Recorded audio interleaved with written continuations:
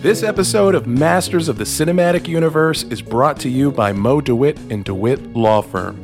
Maybe you get in an accident chasing down a homicidal liquid metal machine from the future, or a time-traveling car sends you skidding into a truck full of manure. Perhaps a homicidal child cracks your skull open with a paint can this holiday season. Mo understands that every case is unique. If you're injured on the go, just call Mo.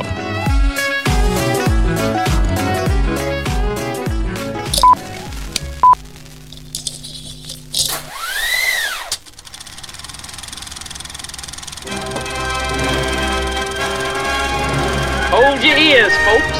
It's showtime. Oh my God, welcome back to Masters of the Cinematic Universe. It has been for fucking ever, it seems like, but we're back, guys. We're back, boys. It has been a minute, man. It has. Wait, did you just call me a minute man? Yes, you're my favorite minute man. So we are actually here to do a movie today. I know this sounds weird because we don't do that, it seems like, anymore, but we are. Yeah, it was beneath us for a while, but we get back to our roots. Why haven't we been recording? We haven't been recording because I had stuff going on, and I love these guys so much that they don't want to record without me, and that like warms the cockles of my heart. That's right. This is a threesome, and we only do it together.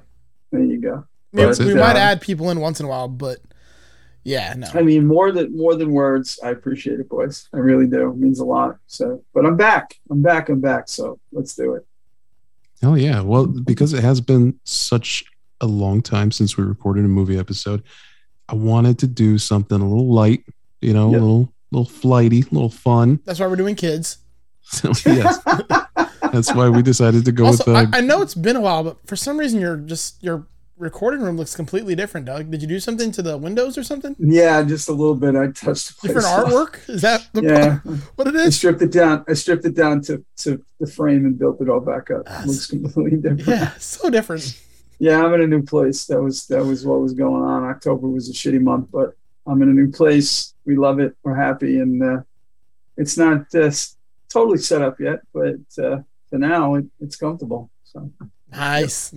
I'm just so happy we're doing this again. Yeah, I miss this so much. Before we get into the movie though, Eric, I know you're really trying to jump the gun on this, but let's what's new, guys? What's been going on? I'm not trying to jump no gun. I'm happy to report that we got to hang out recently, man. Yeah, we did. Yeah, we met up at Hourglass. We had a quick catch up session, which was nice. And yeah, it really was. Yeah, had a beer. Yeah, it was nice to see the pics. I that also warmed my heart. Yeah, I wish you were there. I know, no, me too. But I live vicariously through the pictures, and it was cool to see when you guys get together. Hell yeah, it makes me happy. There's nothing like a hug from this man, this giant bear of a man. Bear. Yeah, that's true. Yeah, it was great. And again, Joe's always given me these fun project guitars, so I was gifted with this ugly / beautiful 1960s bass guitar, the short scale bass. So I fixed it up, a little bit. I didn't really do anything to it because it's got so much weird character that like painting it feels inappropriate. You know what I mean? Yeah, that wouldn't be good. And listen, I'm being honest with you. I think that's just straight up cool looking. Yeah, it does look really fucking cool. A lot cool. of the stuff you do, I get the whole ugly aesthetic and I dig it all.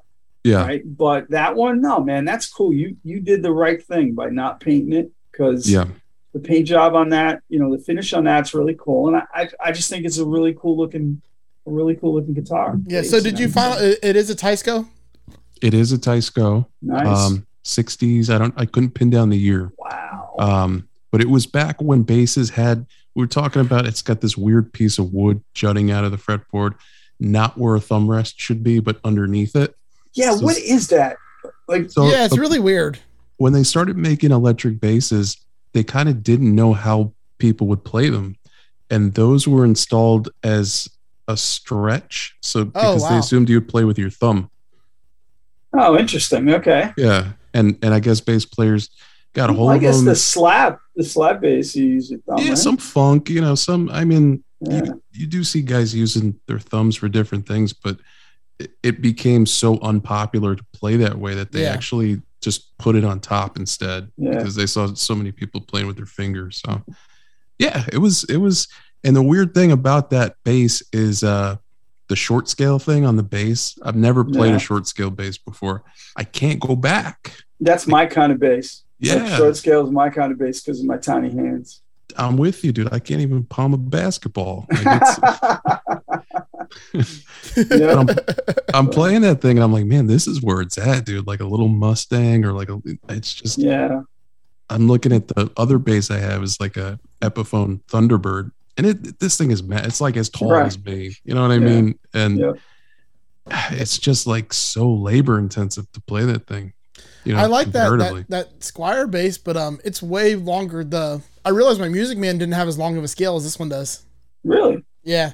So is that a full 34? Yeah, I think so. Music Man. The Music Man is not as long. I don't know. It's just not as long of a scale. Oh, also, I realized my background's like super blurry. I don't know why. No, it's not. No, you look great. Now it looks good. Fine. Looks better now. A second ago, I had to wipe my camera off. Okay. Stop jerking off the camera. Well, I mean, it sprays or it sprays. I can't control it. Yeah. When our kids were real young, they sold us on like these, they called them pee-pee tents. What? It was like, when you change a boy's diaper, he has a tendency to, like, as soon as the air hits it, just the shower just, Yeah, so it was like this little fabric tent that you'd put over it. Beep, and I have no knowledge of that at it's all. It's like some fucking, millennial. Yeah, no, I like the idea. Yeah, it I don't know. I mean, I've gotten rained on quite some times. But I laughed when Tim told me the first time he got rained on by Holly. So I'm like, you fucking deserve it. You got me more times than I can count, you bastard. Oh man, it all comes around. I can't wait for that. Mm-hmm. Other than hang out with Joe, I mean, I feel like there's nothing to report and so much to report because of the amount of time, that it's been. I'm trying to think of like what's new and interesting in my life. I don't know how sad it is that I can't think of anything, but yeah, man, I don't know. It's been really busy with art. So I cut my commissions off because I was going a little insane. Mm-hmm. So now that I'm mostly done with all the shit that I got to do and have some free time, like I'm drawing stuff for fun for the first time in a while. Nice. Yeah, taking it back to the roots, man. Yeah, that's cool. Doug, well, we know what's new. I mean, the shitty October, but again, that's behind us. We're happy, but I mean, otherwise, we visited Holly for her first birthday back in the middle of October, which was like amazing. I mean, this kid is like, she's walking around, she's saying a couple of words, but she's so expressive and so opinionated. We'll say she has no problem telling you how she feels, and she's just laughing all the time. She's definitely a child of this generation in that when you put a phone up, the ham turns on. Like she starts cheesing it up, like because she just knows. It's like crazy how the kids are now. It's like the grin comes up and like the crinkled nose, and that gets me every time I melt. So yeah, that was a very cool day, and we got lucky because the whole family except for Tim got COVID, like 15 days before. Even Holly got COVID. But I mean, she's vaccinated and everything. So it was, they had to deal with some shit. She got cranky, but she also, it wasn't bad, Yeah. But knock on wood, Tim didn't get it at all, believe it or not. But my daughter-in-law Meg's parents got it. Meg got it. Holly got it. And luckily, they tested negative in time for us to go up for the birthday. So that was cool. So yeah, I mean that's the highlight of the last like 6 weeks. As the highlight. I know. Well, everyone got COVID. Highlight. Not the COVID, the visit. You're right. That came out wrong. That came out wrong. I don't wish that on anyone, but yeah. I hope you all get COVID, you bastards. No. But yeah, I mean, it was like the highlight of a shitty month, and it made a lot of the other stuff just wash away. You know, it was a cool time. Yeah. That's great, man. Joe, what's new with you, bud? Let's see. I got some new gear. I got the Epiphone Les Paul and the Squire jazz bass, which I know doesn't mean a lot to the people on this show, but like to people who listen to me on other shows, that's a big fucking admission for me because I'm a well-known gear snob. And yeah, for me to like, this is like me coming out of the closet, like gear wise. Oh God. Yeah, this is like seeing fucking Scorsese walking out of an Iron Man movie. Yeah, this is like, yeah, applauding. Yeah, you're right. Yeah, this is just, you know, for me, this is a big thing, and I'm happy to admit and proud to admit that you know, I was wrong. That's cool. Well, it takes a big man. It does. You know? It does. Yeah. And it's nice that you experience both of the, let's say the leaders at the forefront of the budget, you know, with Epiphone and Squire. And you give them both. That's really cool. Go out on the limb. I mean, the Chinese Moore guitar really kind of like made me realize it was okay. Yeah, it's true. I get it. Yeah. I've never had a bad Epiphone or a Squire. I mean, I've always dug them. But again, I mean, I'm in a different category than you guys. So yeah. I also talked about it on our other sister podcast, Just Surprise Me, but based upon your two guys' recommendations, I decided to delve into DC, and I realized I was wrong there on a couple things. Just a couple. I get it, because there's a lot I still don't dig. But. Yeah, I mean, I'm not watching shitty-ass Aquaman and fucking please don't. Batman 800. Yeah, exactly. I still haven't finished that one, but I was cool with the Suicide Squad. I don't know if regular Suicide Squad's going to be okay or not, but the Suicide Squad was good. Yeah, regular Suicide Squad was watchable, but nothing more. But anyway, it was watchable. And then, of course, I'm very pleased with the Peacemaker series. I kept telling you, Joe, dude, that movie was written for you. The fucking thing was written for you. I feel like I'm a cross between Peacemaker and Vigilante. Like, if the two of them had a kid, that's me.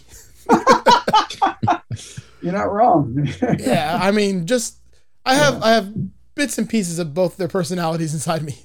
And what's the common thread? James fucking Gunn. James fucking Gunn. I was gonna say not caring what anybody thinks in a large penis. No. I know what you're saying, but which is a quote from that TV show. Yes, exactly. But and I do have an eagle for a best friend. Yeah.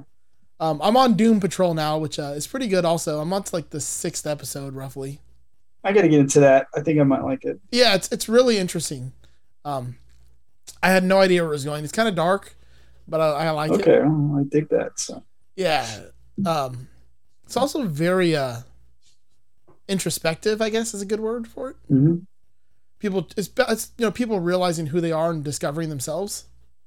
Oh, that's cool. Yeah, I will try that one. Yeah, it's pretty good.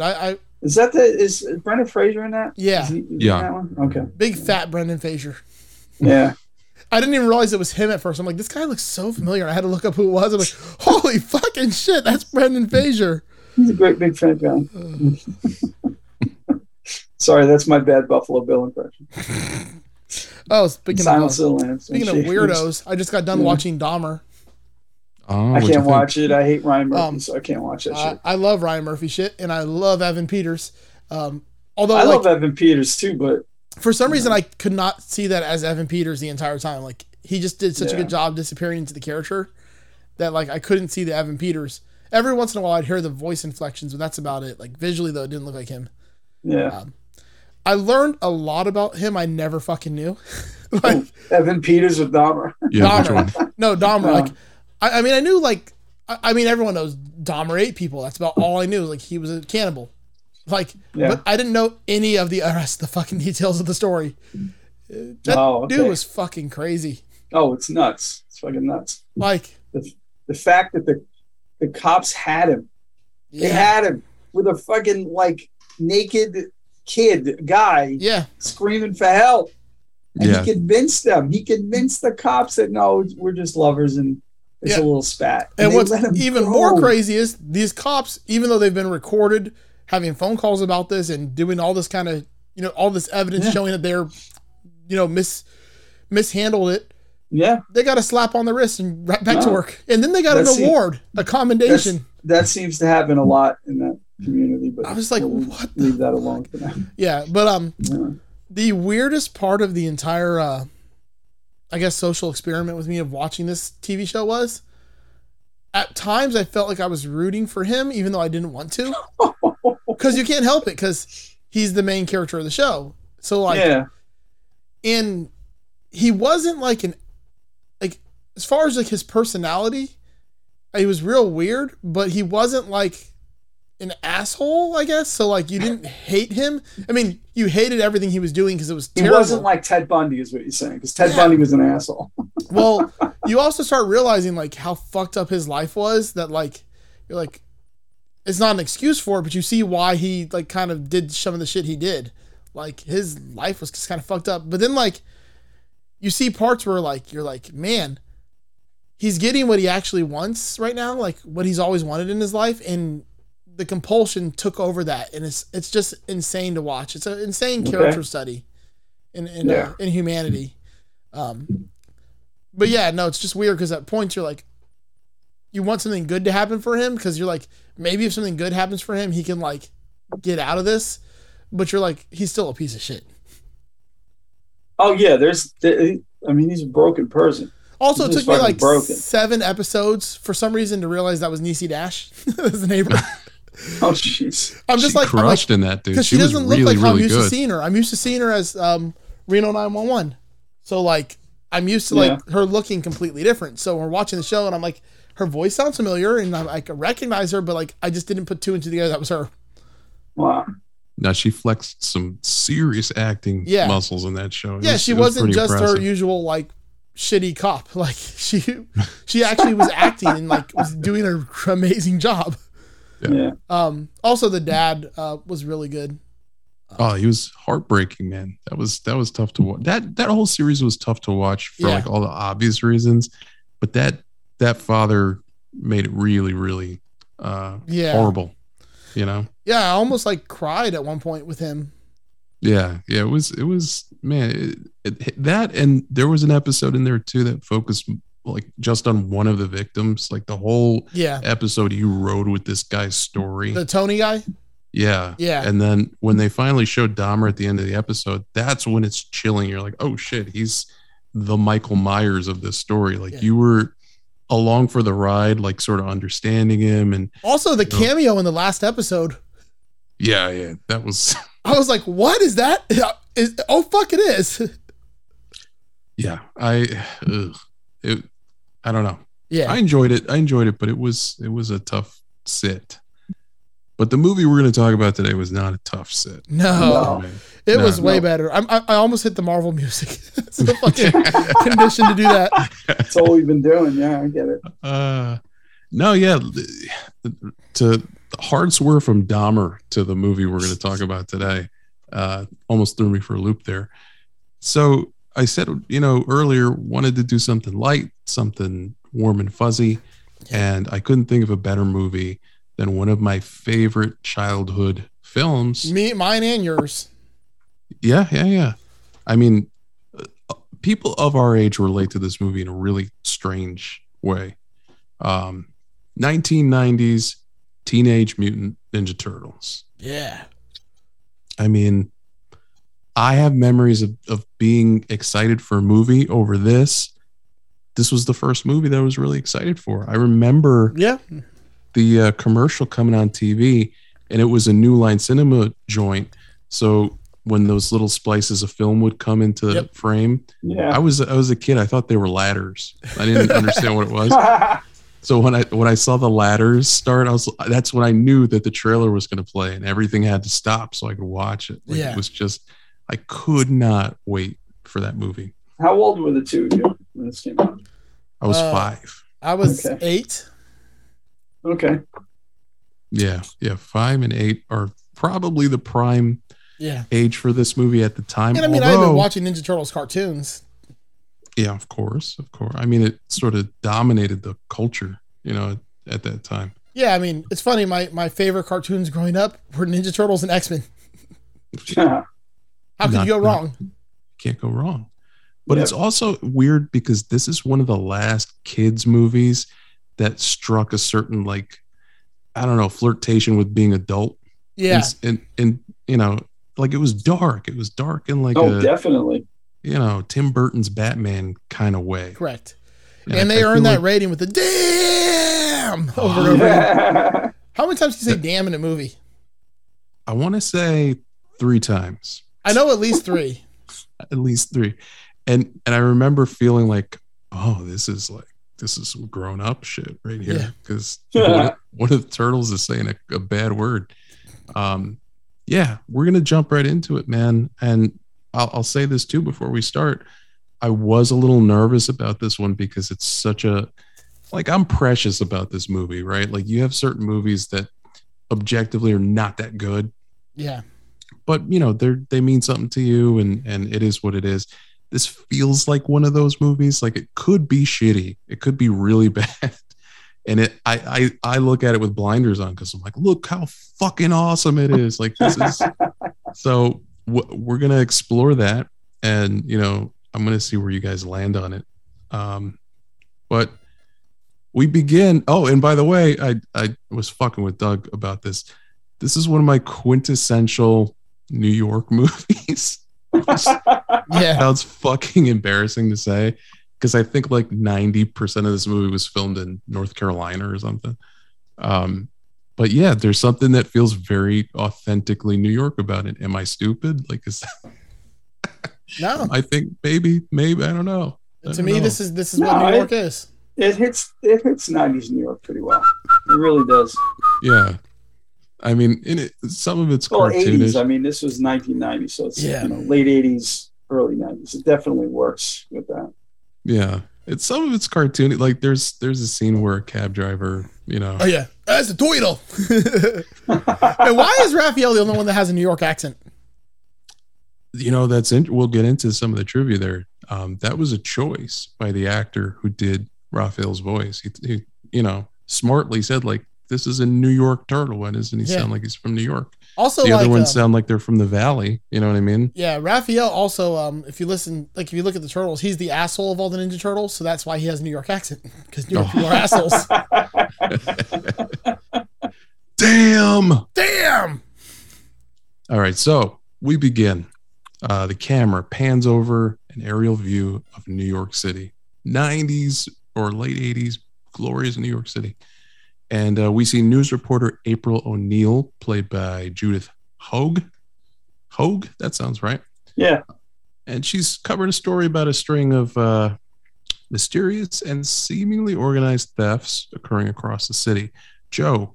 And by the way, there's not a ton of clips for this movie because, again, this movie, the dialogue is not exactly like the strong suit. And there's, there's a lot of action, so... it was tough to find things to grab, but this is a good opener for the film and a good opener for the episode. All right. Much more than just a series of small, isolated incidents, it's now apparent that an organized criminal element is at work. And at the moment, business is good. So good, in fact, that there appear to be no eyewitnesses to any of these crimes. With complaints ranging from purse snatching to breaking and entering, police switchboards have been swamped with the angry voices of more and more citizens who have fallen prey to the recent surge of crime that continues to plague the city.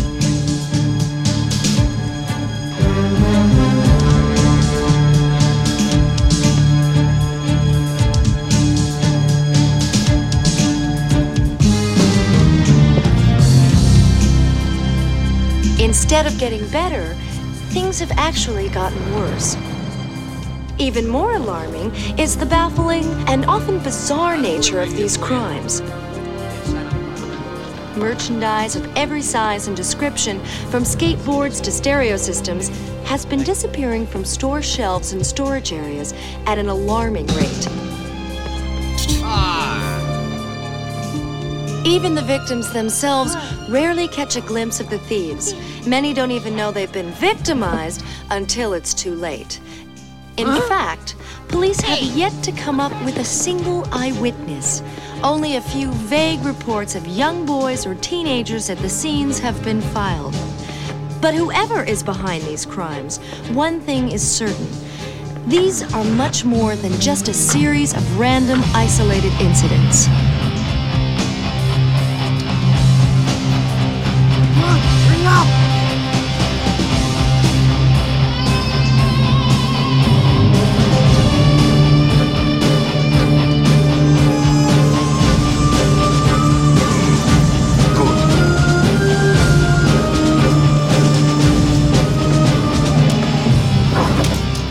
Crimes without criminals, an invisible gang at work.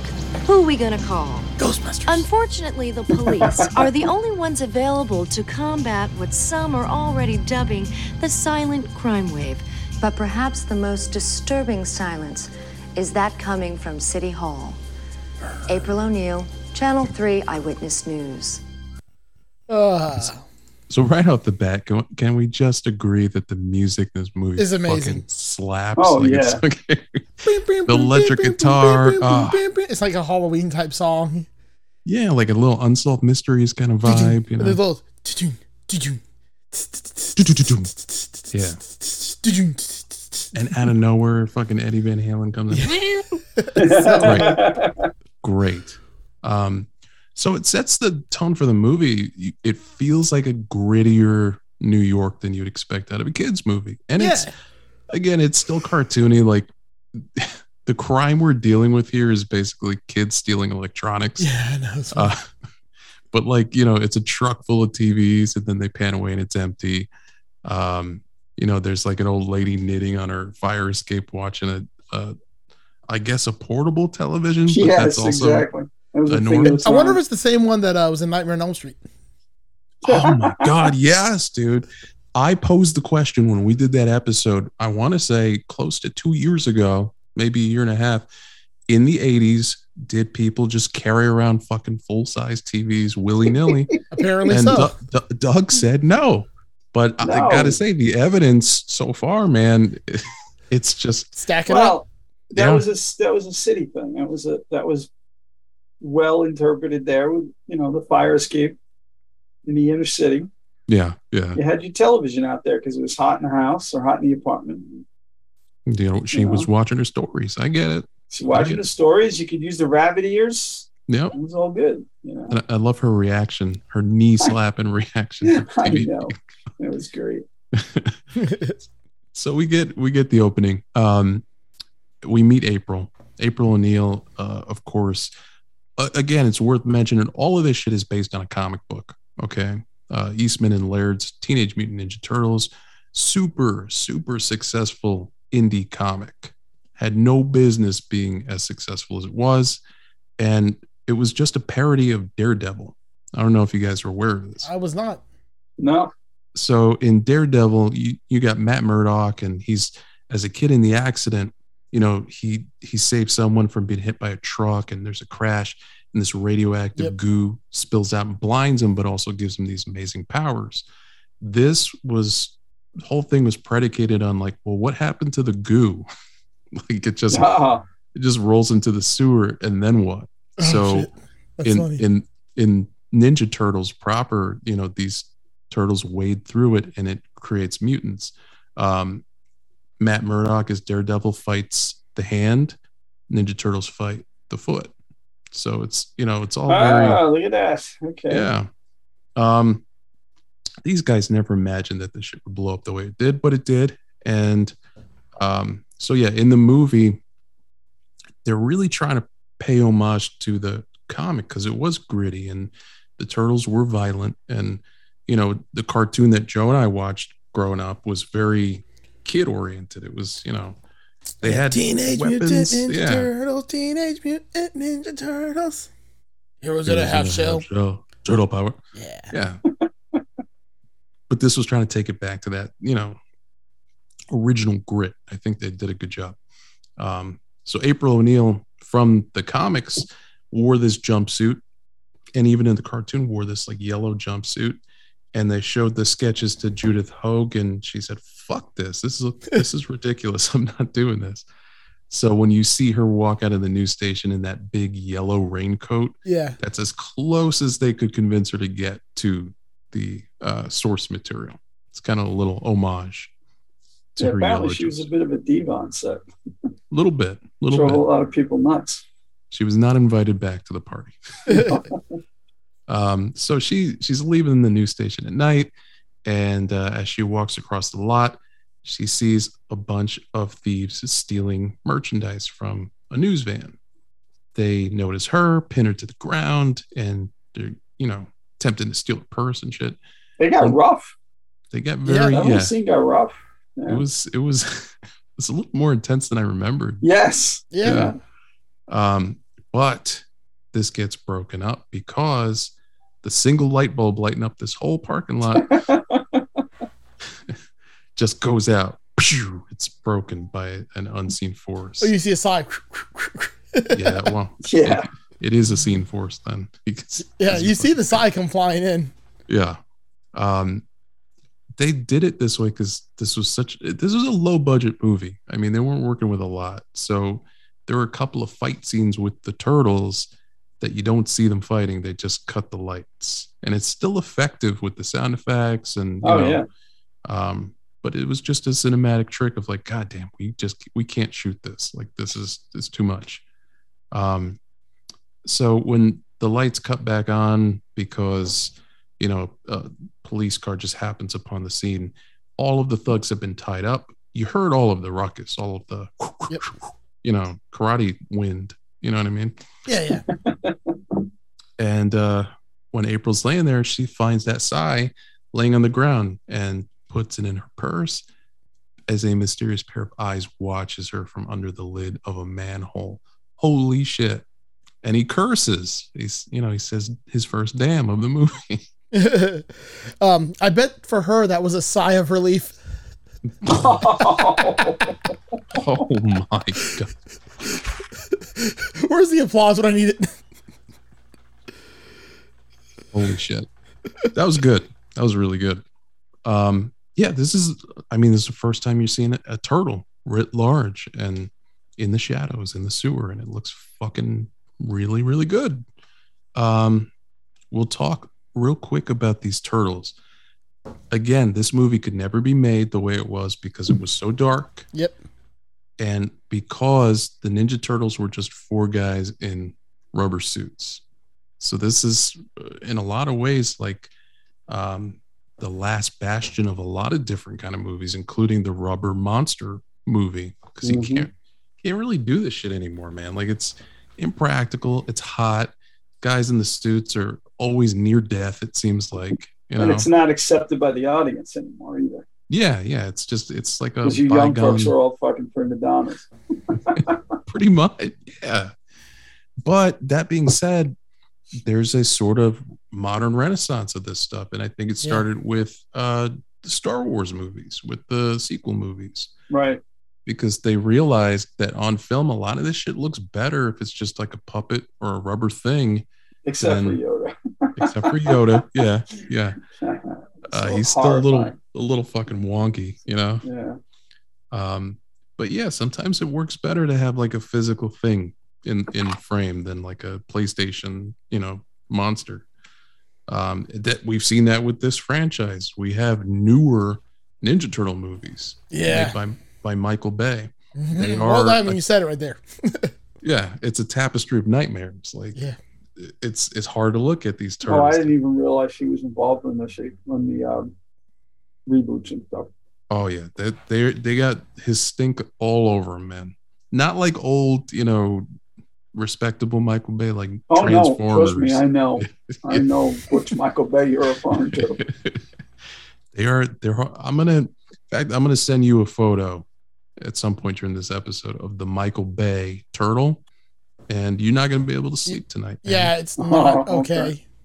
Looks like a green burn victim. It's really, really hard to look at. It's funny, that reminds me, the only other movie that I recognize the April actor from is She was Chick's wife in Armageddon. Oh my God. Yeah, she didn't have a big part in that one, but yeah. You know, we say it a lot, but Armageddon, we got to revisit Armageddon. Dude, I might do that next. Yeah. I just put another movie in because I'll do the next one, but I think it might be Armageddon because I messaged you guys that I watched it. It was on one of the cable channels a couple weeks back, and it lifted my spirits so much. It is my favorite dump on movie ever. I will watch it anytime. I love so that. we might be visiting that movie in a couple. Hell of weeks. yeah. All right. I need to revisit it because I haven't seen it since Armageddon like really rolled out. Like no, then we're on it. I'm changing the list right now. I'm just saying Armageddon ready to make a whole bunch of shitty jokes. I don't want to miss a thing. Steven Tyler singing about Dark getting railed. So we cut to Buscemi crazy watches. There you go. Don't no. All I remember is the animal cookies. He's like, hey, we're going up to space to drill something. Save it for the episode, Joe. I am. This is gold. This is fucking gold. I'm gonna do sigh of relief tonight. Also, Ninja Turtle weapon wise, what's your favorite of the weapons? Well, interesting you bring that up because at a glance, they look like traditional Japanese weapons. But if you, I sound like such an asshole saying this. If you dig into turtle lore, people, it is argued that Splinter gave the turtles the weapons he did based on their weaknesses. So, the most intelligent and tech savvy of the turtles is Donatello. He's always fucking tinkering and inventing shit. Gave him a stick. Because that was the challenge. It was like, hey, what can you do with a stick? And that does challenge him. Leonardo, he's the leader. He's the only turtle who has a weapon that can actually fucking murder somebody. Yeah. Murder. So this teaches him restraint and responsibility. Raphael, he's got the size. They are a defensive weapon. Correct. They're made for breaking swords. Yeah. Yep. And he is the most angry and hot-headed of the bunch. So he was given a purely defensive weapon. Michelangelo's given the nunchucks. They are the hardest to master. They require a tremendous amount of focus, and that's the thing that he lacks the most because he is just Pauly Shore, right? So it's interesting, that there are adults that think this deeply about this shit. And B, that it kind of makes sense, So but for me personally, I like the size. I think they're just, they're solid and it feels like, you could open bottles with them or something. I don't know. No, they're the quintessential ninja weapon. Yeah. Like when you think ninja, you think size. I mean, I don't know. Swords are pretty fucking ninja katanas. No. I understand that, but it's just, well, all right. You know what? The kung fu movies. Okay. That's what I think of when I think of a kung fu movie. The only one that doesn't really seem like a ninja weapon is the fucking stick. You see them beating the stick, but also, I wish Donatello would carry playing cards and wear a trench coat because he's already got the purple on the staff. That's true. That would be quite the gambit. No. Wow. You are fucking punned out today, my friend. Goddamn. Yeah. Although Michelangelo was always my favorite, and I loved the nunchucks. Well, he's a party dude. Yeah, he's like me. He's like the party dude. Totally radical.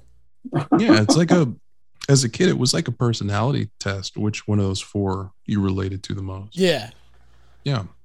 And if you like Donatello, it was still the 90s, so kids still called purple gay. Yeah. I was trying not to go there, but since you brought it up. It was the times, man. It was. You also carried a big stick around. Hold on a second. In the 90s, adults called it gay too.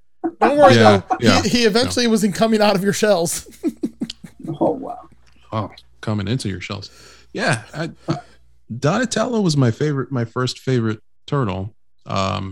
Because he was the scientist, man. He was a smart one. I thought that was kind of cool. And then I liked Raphael because, he had such a cool dude. You know what I'm saying? He threw the pizza at the screen. And you remember? He was always pissed off. Yeah. Oh, very angry. Even from my limited exposure, he was very angry dude. Yeah. He's very New York. I mean, he's very New York. Yeah. And I'll say too, I know we're at the fucking very beginning of this movie. This movie hits a lot differently as an adult than it did as a kid. When it relates to like fatherhood and seeing these characters as like kids. Yeah. Yeah, they're 15. Yeah. Like That's as a kid, it it's like watching a basketball game in your 30s. You're like, oh my God, I'm the only grown up in the room. These NBA players are fucking 19, 20 years old. That's insane. Well, I mean, basketball, let's be honest, is a kid's game just because when you're an adult, you realize how fucking stupid it is. So you don't watch it. Damn, it went hard. No, exactly. But yeah, it did. We'll get there too, but it hit in a little bit of a different way. We get some shots of the sewers, the New York City sewers, and we get this great silhouetted entrance of the turtles and the title screen. And while this happens, we get some of my favorite movie music of all time. It's so fucking corny. It really is good though, and so 90s. Mm-hmm. But it's iconic to me. I don't want to say it's iconic because that might cause some people to just turn this podcast off. Like, I don't know what the fuck you're talking about, but I'll say it because nobody cares what I say anyways. I'm wrong 90% of the time. No, you're wrong 5% of the time, and only when you're talking about the movie Jaws. Right. But, Jaws? Yeah, Jaws. But yeah, because that was a piece of shit. Okay. Oh, don't even start. Don't even fucking start. But Joe, hit this next clip for me and see if you agree. This is how the movie sort of kicks itself into turtle gear.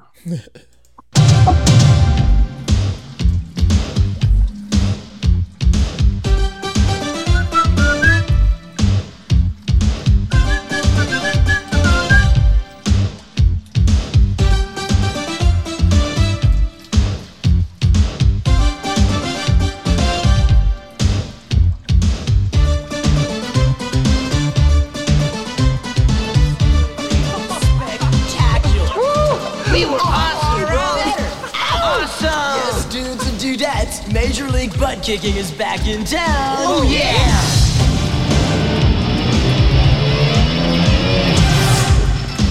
There's Eddie again. Yeah. Righteous. Bossa Nova. Bossa Nova? Chevy Nova? Excellent. Yeah. All right. Come on, let's move it. I'm starving. Ooh, we're baking. Major pizza attack here, dudes. Pizza unneeded. Oh, baby. Give me 3. All right. This evening, bros. Woo. Give me 3. You got it. We were great.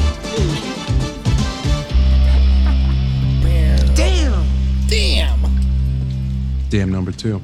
There you go. Is that yeah, it is the number 2.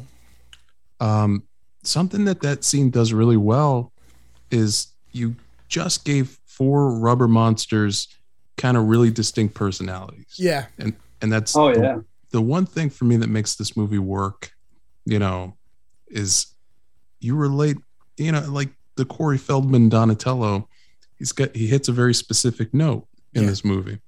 So what you're saying is like the Beatles, they've got rubber soul. Yes, man. Fucking A, dude.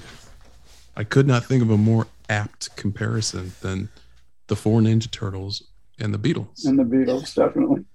Yeah. I mean, because each one of them was completely different, had their own take on everything, and rubber soul. You brought that together so fucking. So which beautiful. turtle is which Beetle though? Oh, that's well. I think Lennon would have to be Leonardo. You think? No, Lennon is Raphael. Yeah, Paul no, I think Leo. George Harrison's Raphael. No, because Harrison's not angry. Harrison is just subdued. Ringo is Michelangelo. Can we just get this out of the way? Yeah, that's a wrap. Lennon was a little cranky. So I just think he's Raphael. I just think so. I agree, I guess McCartney would have to be Leo then, because he's Leo. Yeah. Yes, definitely. And that would leave Harrison being Donatello. He's corny. Yeah. He's wholesome. You know what I Yes. mean? He's Yeah. totally Leo. So with the music, I dug the music.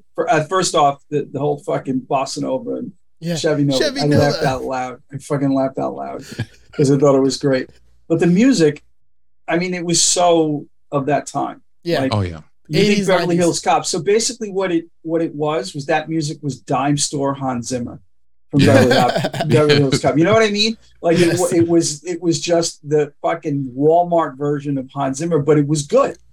Yeah. It encapsulated But it also gives me like the that time Ghostbusters, period. like Ray Parker vibes. Oh no, well that's what I mean. It's of that time, and they nailed it. They didn't fuck it up. You know, they brought the game. Which Eric, you're gonna be mad at That me. was cool. You know, I was at Epcot the day Ray Parker Jr. played, and I didn't stay and watch it. Why? I don't know because we were leaving early. Holy shit!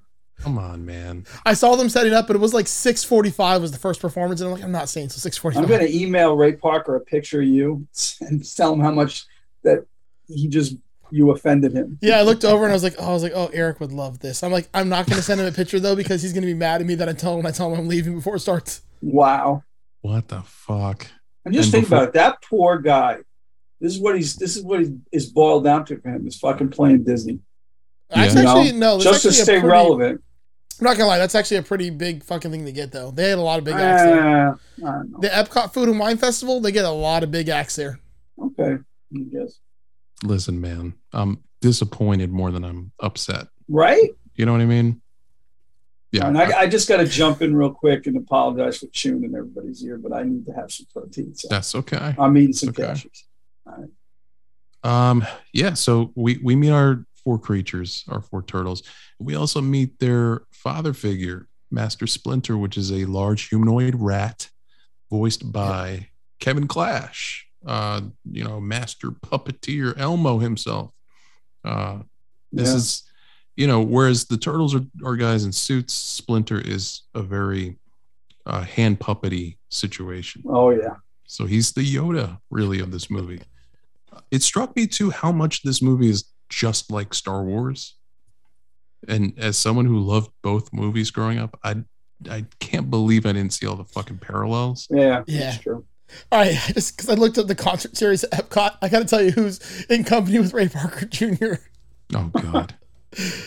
The Baja Men, Oh, God. Jesus Christ. Wow. Big Bad Voodoo Daddy, Joey Fatone and Friends, Oh, Tracks. God. Tracks, yes. Christopher Cross, which that one I'd love to see. Yeah, that'd be cool, man. He's back. Former lead vocalist of Journey, Steve Algeri. Just Steve, right? Yep. Air Supply. Oh, all right. I'm not even fucking around. I would fuck Yep. with Air Supply. Yeah. 98 Degrees. So when is the big talent you talked about going to come? Hooba Stank. Oh, Hoobastank. I love them when they do that. I really do. Sheila E. Okay. Hey, Sheila E's talent is 38 Special. there. You Okay, go. The only okay. Southern rock band I loved. Absolutely loved everything they ever did. Hanson. Oh, my God. Listen, those little fuckers are talented. They are. Actually playing today, Boys to Men. Mm. Wow. Then They had a Vegas residency for a long time. Yep. Kenny G Oh, Okay. Gee, all right. and Sugar Ray. Oh, God. Sugar Ray. Let's go Sugar see Ray Kenny is G, man. That's a fucking clown show. There you go. Kenny G is November 11th and 12th. Listen, Kenny G is somebody who took the parody that was created of him and embraced it and ran with it. That fucker just loves what he does, and he just embraces it and he rolls with it. He doesn't care. He'll do a stupid commercial. Long hair don't care. Exactly. And he's a talented dude. So that's right. He also kind of looks like a blonde Kenny Powers. Oh, my God. His hair is more glorious than Kenny Powers' hair, though. I don't know. Kenny Powers has that fucking power mullet. No, I know. I'm Kenny what- fucking Powers. So what are you saying? You just want to go to a bunch of Epcot concerts? Is that what There you go. Possibly. I'll go. Let's go, man. Yeah. Is that the one? Wait, do you have to pay to get into the park for those? Or Yeah. is that the? They're in Epcot. They're out by You gotta pay to shit in Disney. They're in that concert place by the American Pavilion. Oh yeah. Oh, okay. I think that's where I saw Simple Plan. I Or- wouldn't doubt Oh, it. yeah. One of those like pop punk bands. Yeah, they have concert series all year round. Yeah. All right, we'll go. I'm just mad I missed the Baja Man because now I don't know who let the dogs out. Who? Who? So Splinter looks impressive. Like, for a puppet, like it feels very alive in a Henson-y kind of way. By the way, I don't know if we mentioned this. This is a Jim Henson Studios joint. Like, they made the turtle suits, they made the Splinter. They did a brilliant job with these things. And the suits themselves are impressive too, because all of the facial movements are animatronic. So, you could find fault in it now. Some of it is a little janky, but I find them to be sort of endearing and expressive in the way that the mouths move. And there was effort. There was definitely effort put into making them work. And you're right, a little janky, but yeah, I forget. It might have been, there was a scene at the table. They were maybe eating the pizza, but I was impressed with it. Given the time frame. Yeah, I think that scene, the one you're talking about, like it's one of those where the mouth really doesn't match the. Oh no, it doesn't. But yeah, like I said, the efforts there, they tried. Yeah. Again, given that budget, I mean, you had mentioned that I think it's $13 million. Even at $1990, man, that's not a lot of money for something like that. And they pulled it off. They did, man. Like, they feel like fully realized, living, breathing characters. There's some big budget movies that came out then that had shittier practical effects than that. So tons. Well, I mean, listen, Henson would never skimp. You know what I mean? Yeah. Him and that studio will put their all into anything, regardless of the budget. They're going to make it because it's their reputation. So yeah, no, they crushed it. Jim Henson, this was the last film he was involved with before he passed away. Oh shit! I didn't realize that. Fucking Scientology. Yeah. Also, for some reason, like now, because I've been listening to them so much, I can't think of the name Jim Henson without thinking of Polyphia, whose guitar player's name is Tim Henson. Oh yeah, and he looks like a Muppet. That's perfect. Yeah, that's perfect. No, I mean, I'll just get of all the fucked up things that Scientology has done, killing Jim Henson is the fucking worst by a million miles. Oh yeah, top of the list, man. Fuck them. Yep. Jim Henson, just like you said, I mean, so much attention to detail. Yes. He wasn't happy with the film because of how violent it was. Yeah. And I don't know if his understanding of it was different, in pre-production, but not a huge fan of the violence. Right. But they crushed the design elements, and this stuff was like new technology. Apparently this shit was a nightmare to wear. Like, stuffing your head in all of those animatronics was so uncomfortable. There's a scene we'll talk about coming up next where one of the turtles gets thrown in a trash can. Yeah. And in that scene, the actor inside's nose was broken because all of the fucking mechanics inside of that had crushed his face. Like, it's just, and you can see in the shot, like, homeboy reaches up for his nose, like something's wrong. He couldn't finish the move. Yeah. They had to get someone else to do his shit. A nightmare, an absolute nightmare. I mean, those actors, you're talking about losing 15 pounds of just water weight in those suits. And the guy who played Michelangelo, I'm blanking on his name. He came to my high school in Orlando, and that was like his claim to fame. He's like, I'm so-and-so, and I played Michelangelo. He had a slideshow going on behind him. He was like a karate guy, really small guy. I was so impressed with that. It was like, I don't know. Michelin Sisti. Michelin Sisti. He played no wonder he's small. He played a fucking Ferengi. It's not just in one episode, but he played a Ferengi. So yes, he must have been a tiny guy. Yeah, man. We have a lot more turtles to dig into, actually. And it's surprising that we're only this far into the movie because it's only an hour and a half. It's a short film. We jabbered away before. That's our fault. Yeah. But listen, we're going to leave it here for part 1. Join us as we dig back in for part 2. We have a whole lot of turtle power to power through. So come back. We'll see you there. Do you know anyone with a birthday? Get them some custom art at artofericpabone.com. Want to impress your significant other on your anniversary? Skip the wilted flowers and the dirty CVS teddy bear. Commission a custom family portrait at artofericpabone.com. Maybe you're just like me and you like unique pieces of art celebrating your favorite films, comics, and pop culture. Head to artofericpabone.com and shop till you drop. And don't forget, MOTCU listeners get special discounted pricing on all custom art. Don't pay some cookie cutter bullshit from Hobby Lobby. I'm pretty sure child labor was involved in that painting of a cow you just had to have. Be a hero and support local art at artofericpabone.com.